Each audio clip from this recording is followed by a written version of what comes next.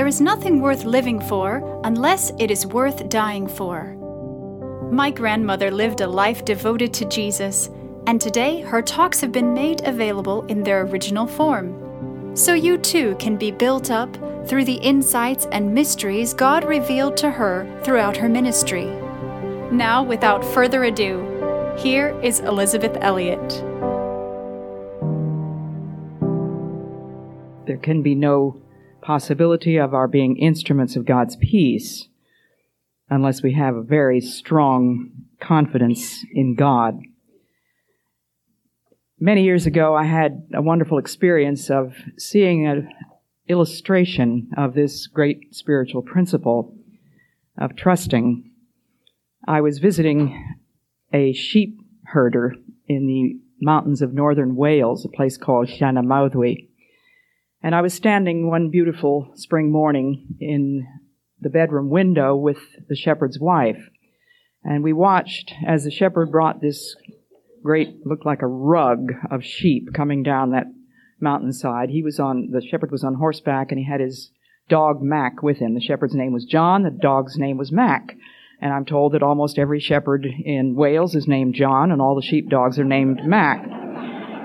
And it was very obvious that there was a very close relationship between Mac and the shepherd. The dog lived to please his master, and he trusted him absolutely. And I could see the dog circling around to the right, bringing the sheep together on that side, then stopping, as it were, on a dime, and suddenly turning and circling around on the left. And he kept doing all sorts of strange things, and I couldn't see that the shepherd was giving him any signals at all. But the shepherd's wife told me that he had a whistle that was unheard by the human ear, but the dog could hear it. Well, that happened to be the day that the shepherd had to dip the sheep in order to kill the parasites and prevent various kinds of skin disease. And so Mac, the dog, brought all the sheep that the shepherd designated into the pen where this sheep dip was. And I stood there and watched as, first of all, Mac took up his place beside this trough of very evil-smelling black liquid. And John would grab the rams by their horns and with all his strength fling them into this trough. And of course, the poor sheep would struggle desperately, come up spluttering, at which point Mac would snap at his face and force him under again. And the shepherd came along with a long implement made of wood that looked kind of like a hoe, and he would force the sheep's head again, eyes, ears, nose, everything, under that water. And I thought, if only there were a way that we could explain to those trusting sheep why this is done. They have trusted this shepherd all their lives. Why would he be treating them in this way? And of course, there was no way to explain anything, but I knew what the answer was. The only reason that the shepherd was doing that was because he loved the sheep. If we ever, for one moment, doubt that God loves us, that will undermine our confidence in him. The wonderful thing is that the sheep continue to trust the shepherd, even after that experience, because it has happened again and again, and they have never been given an explanation, but they continue to follow the shepherd, and to trust him. And the Bible says, the Lord is my shepherd. I shall lack nothing.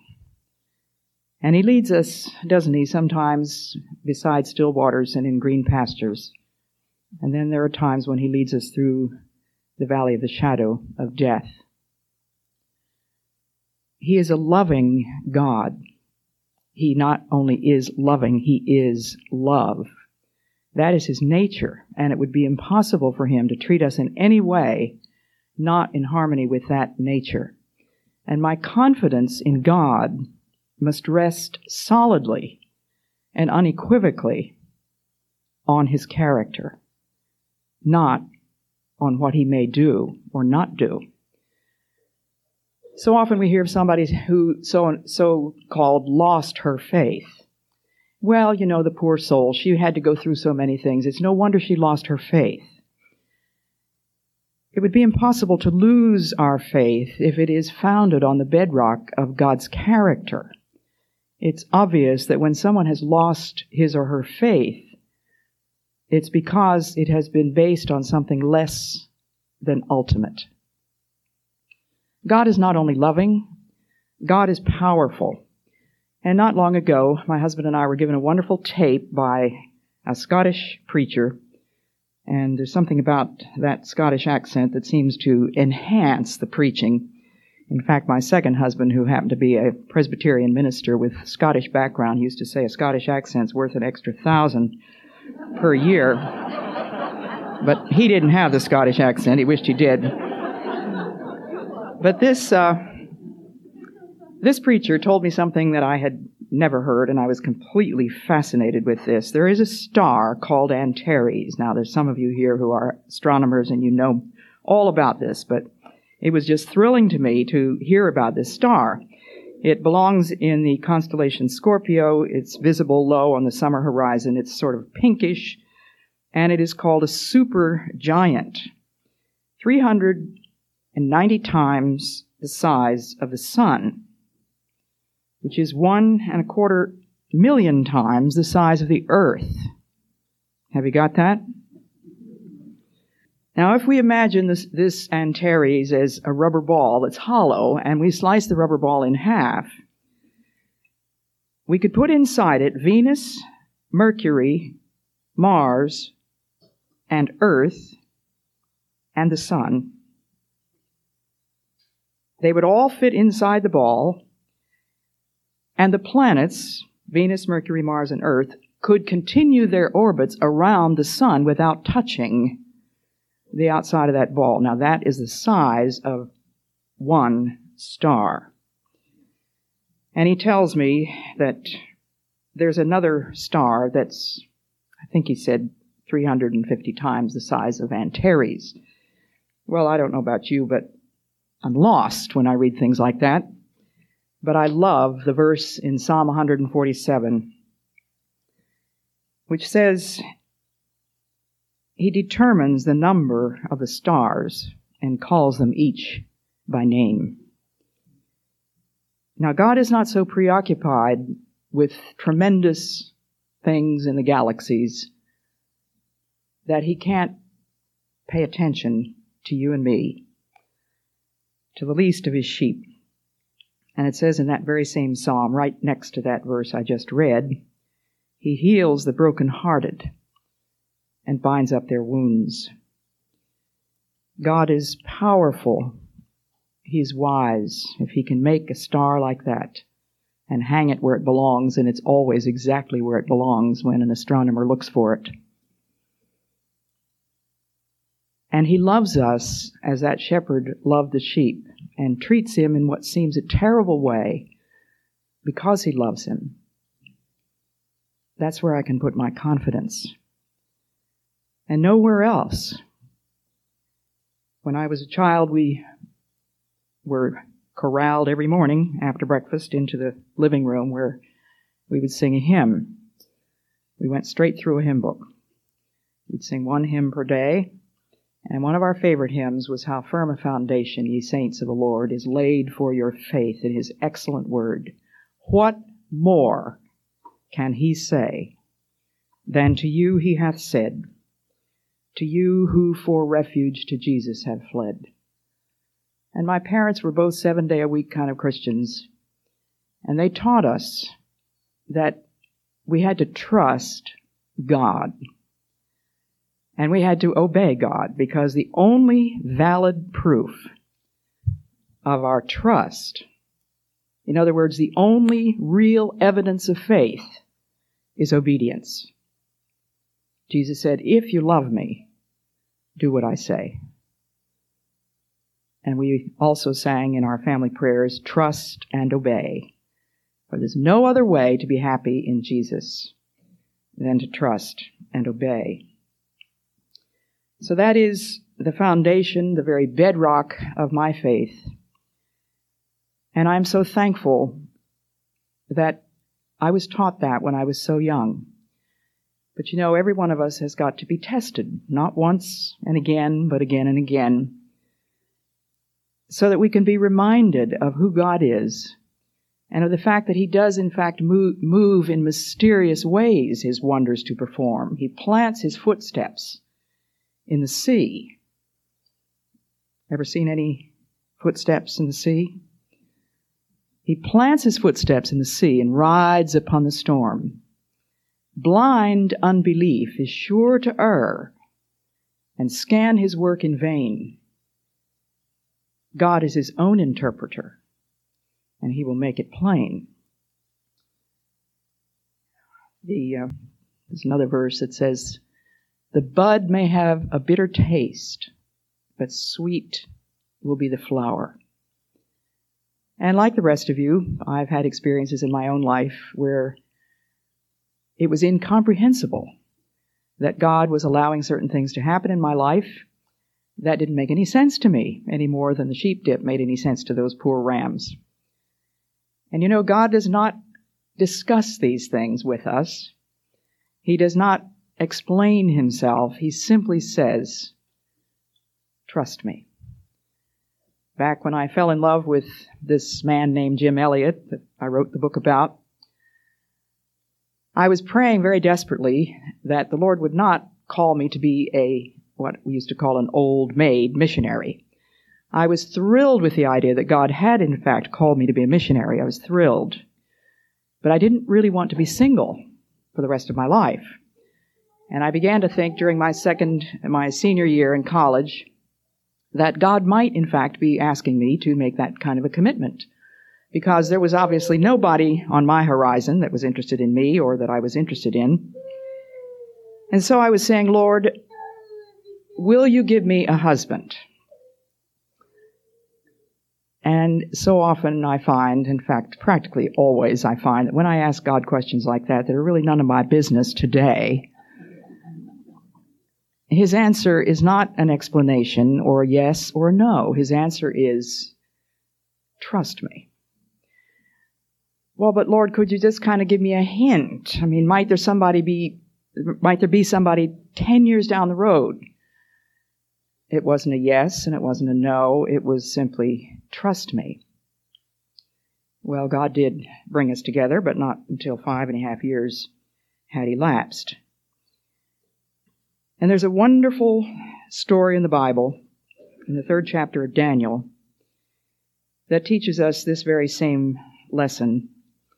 You remember that the king, Nebuchadnezzar, had made a law that I love all this, when the sound of the horn, flute, zither, lyre, harp, pipes, and all kinds of music must sound, then every man must fall down and worship the image of gold that the king had made. Well, then it's reported to the king that there are some Jews who are paying no attention to the king's edict. And it says, furious with rage, Nebuchadnezzar summoned Shadrach, Meshach, and Abednego. And these men were brought before the king, and Nebuchadnezzar said to them, "Is it true, Shadrach, Meshach, and Abednego, that you do not serve my gods or worship the image of gold I have set up? Now, when you hear the sound of the horn, flute, zithers, lyre, pipe, harps, and music of all kinds, if you are ready to fall down and worship the image I made, very good, but if you do not worship it, you will be thrown immediately into a blazing furnace. Then what God will be able to rescue you from my hand?" Shadrach, Meshach, and Abednego replied to the king, "O Nebuchadnezzar, we do not need to defend ourselves before you in this matter. If we are thrown into the blazing furnace, the God we serve is able to save us from it, and He will rescue us from your hand. But," and this is the part I hope you will never forget, "even if He does not, we want you to know, O king, that we will not serve your gods or worship the image of gold you have set up." And you remember that as the king, after they were thrown into the furnace and the people who threw them in were actually burned up because it was such a hot fire, the king looks in to see how things are going and discovers 4 people. And he turns to the men there and he says, "Didn't we throw 3? And they said, "Yes." And he said, "Who is this that walks with them through the flames?" Never forget the but if not. And Job said, "Though he slay me, yet will I trust him." When I was a brand new missionary, before I was engaged, I was working in the western jungle of Ecuador with a very small tribe of Indians called Colorados. These people had an unwritten language, as did several of the tribes in Ecuador. I had special training to reduce this language to writing, and it was my great hope and privilege to reduce that language to writing with the view of translating the Bible for these people.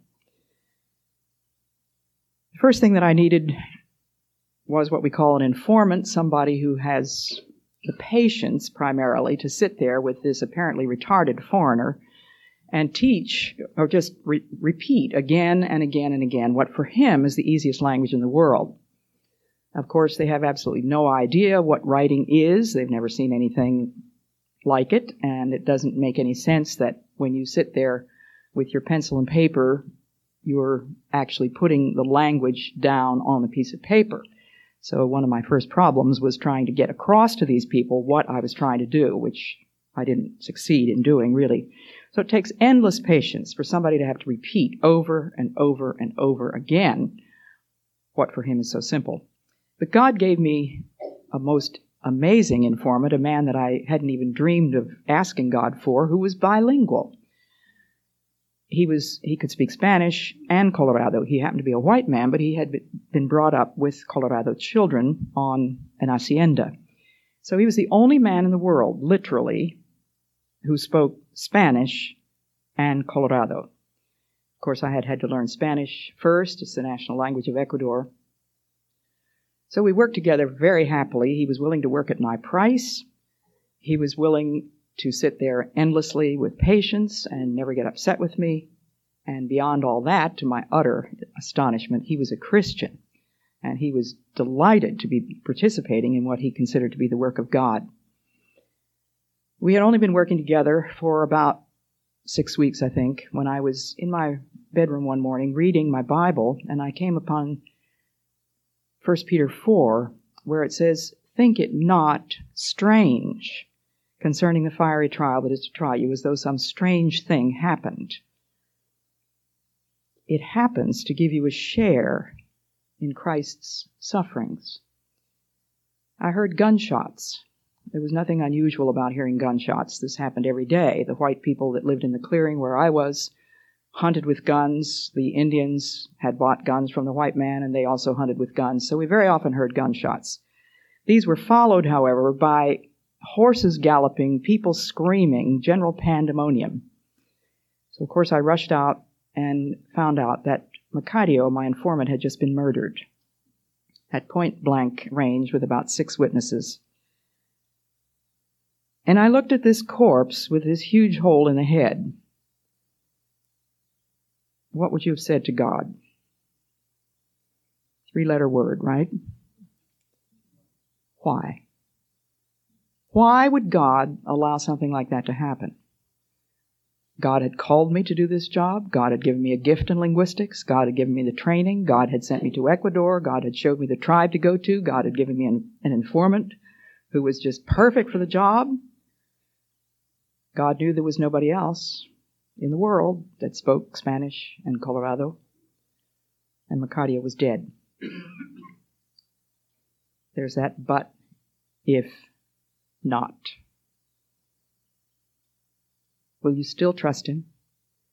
When the most inexplicable thing happens, remember, he doesn't discuss things. He doesn't explain himself. He never answered Job's 1,000 questions, except with the mystery of himself.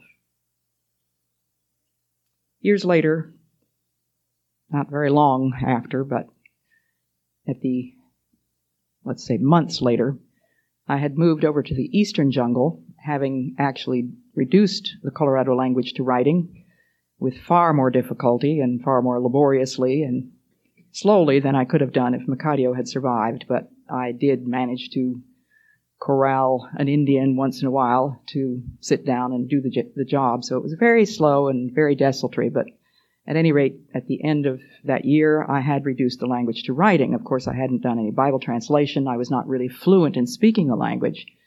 But there were 2 English women missionaries there to whom I had committed all my materials, and I had coached them in how they could proceed from that point on. They had been struggling with the language, but they had not had the same kind of training that I had had.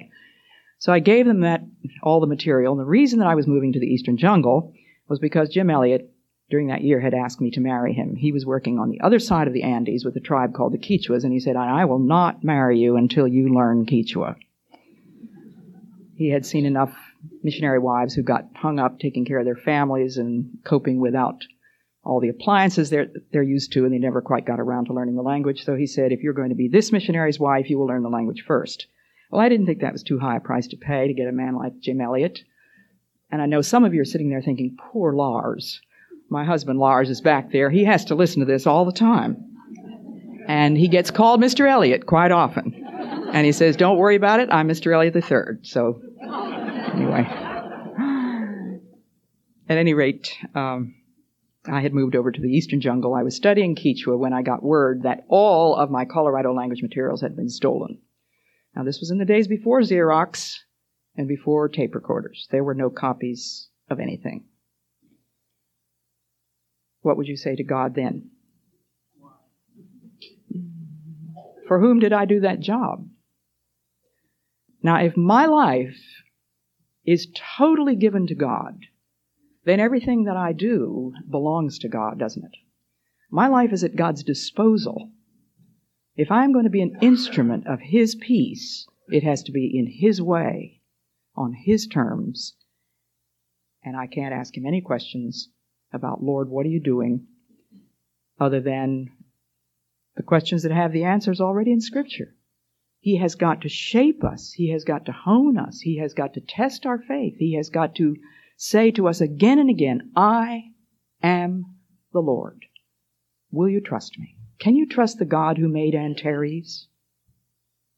Do you think that if He can manage those unspeakable spaces and galaxies out there, that maybe perhaps just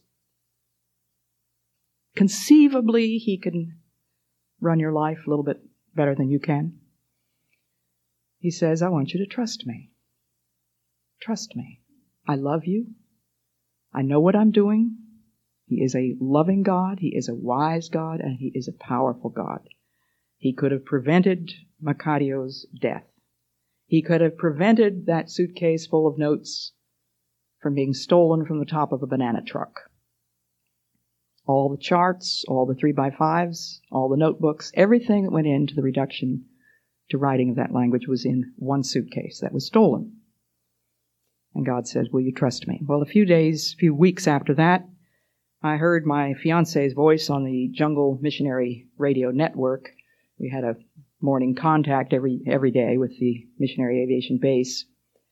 And my fiancé was on another station, and I heard him announce that the entire station on which he had just been working for a year had gone down the river in a flood, straight down the Amazon. He had built 3 new buildings. He had repaired 2 old buildings. And of course, once again, God is saying, will you trust me? Now, those were hammer blows in the shaping of this particular instrument for God's purposes. But they were relatively light by comparison with the one that God was preparing me for, which has already been mentioned. It was when I was standing beside my radio one morning that I received a message that by that time, my husband, Jim Elliot, and his 4 companions were missing. They had gone into the tribe called Aucas with the hope that God would enable them to give the gospel to these people for whom they'd been praying for many, many years.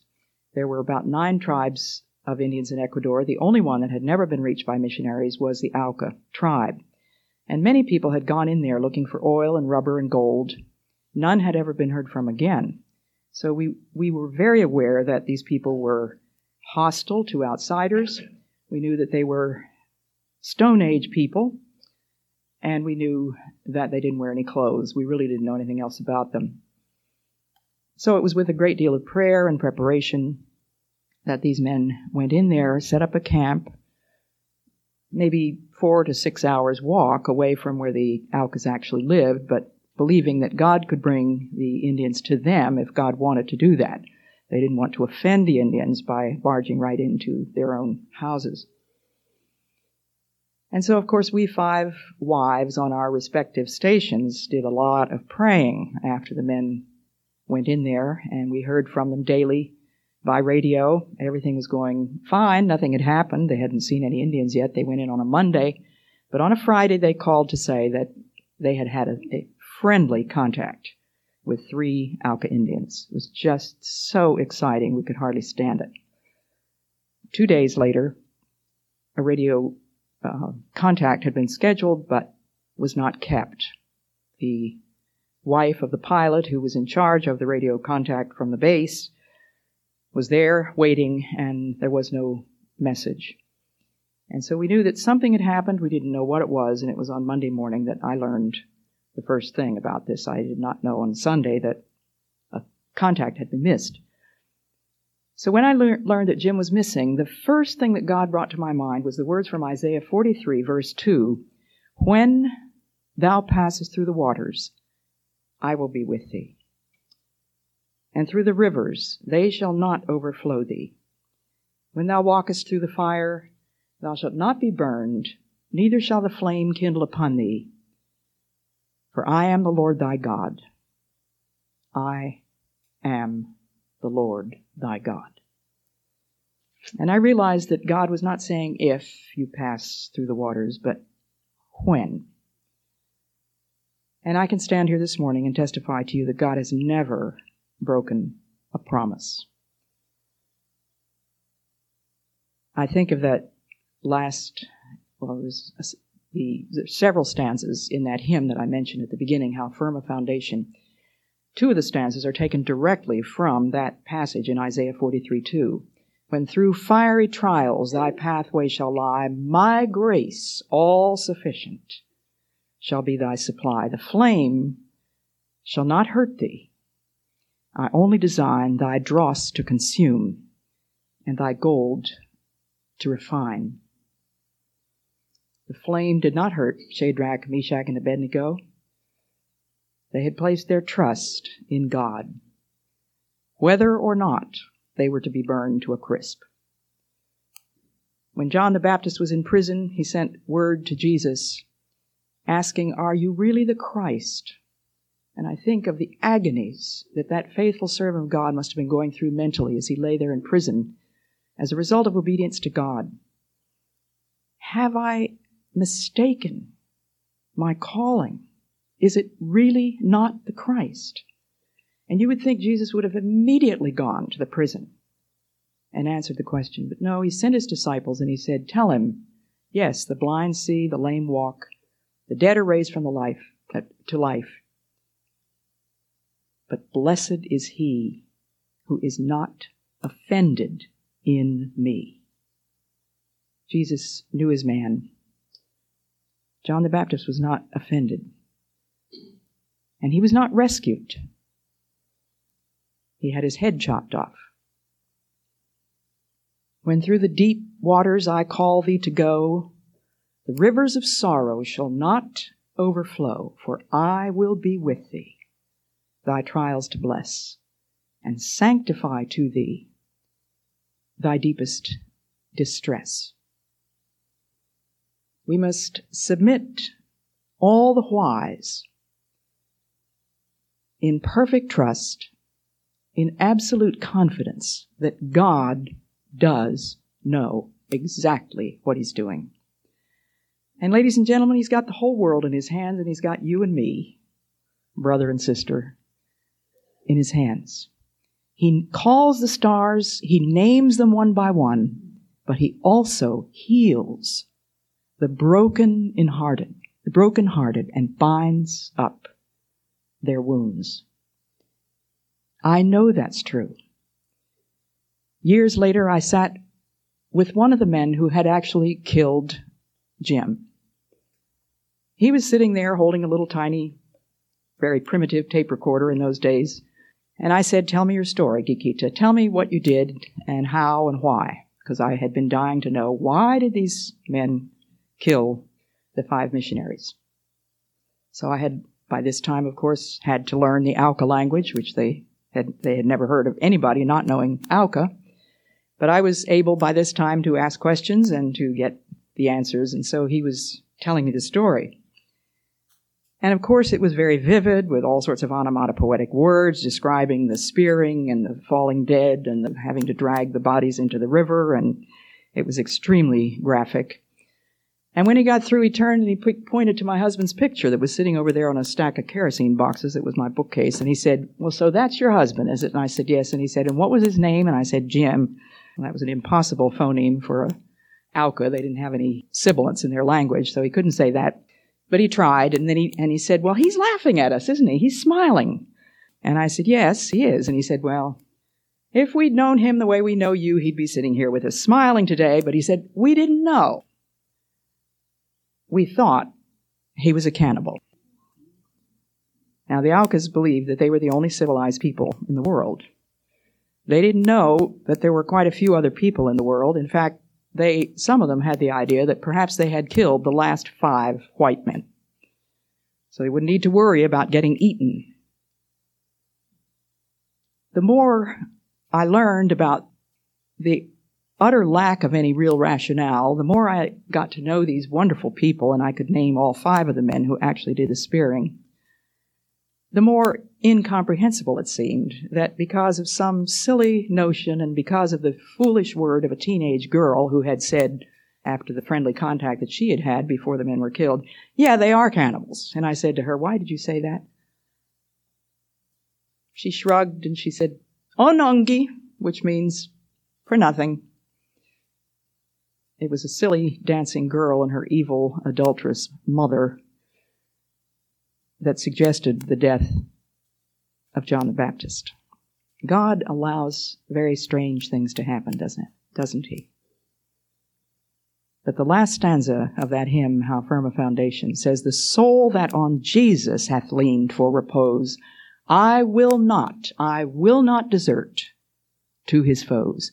That soul, though all hell should endeavor to shake, I'll never, no, never forsake." Where does your confidence lie? God bless you.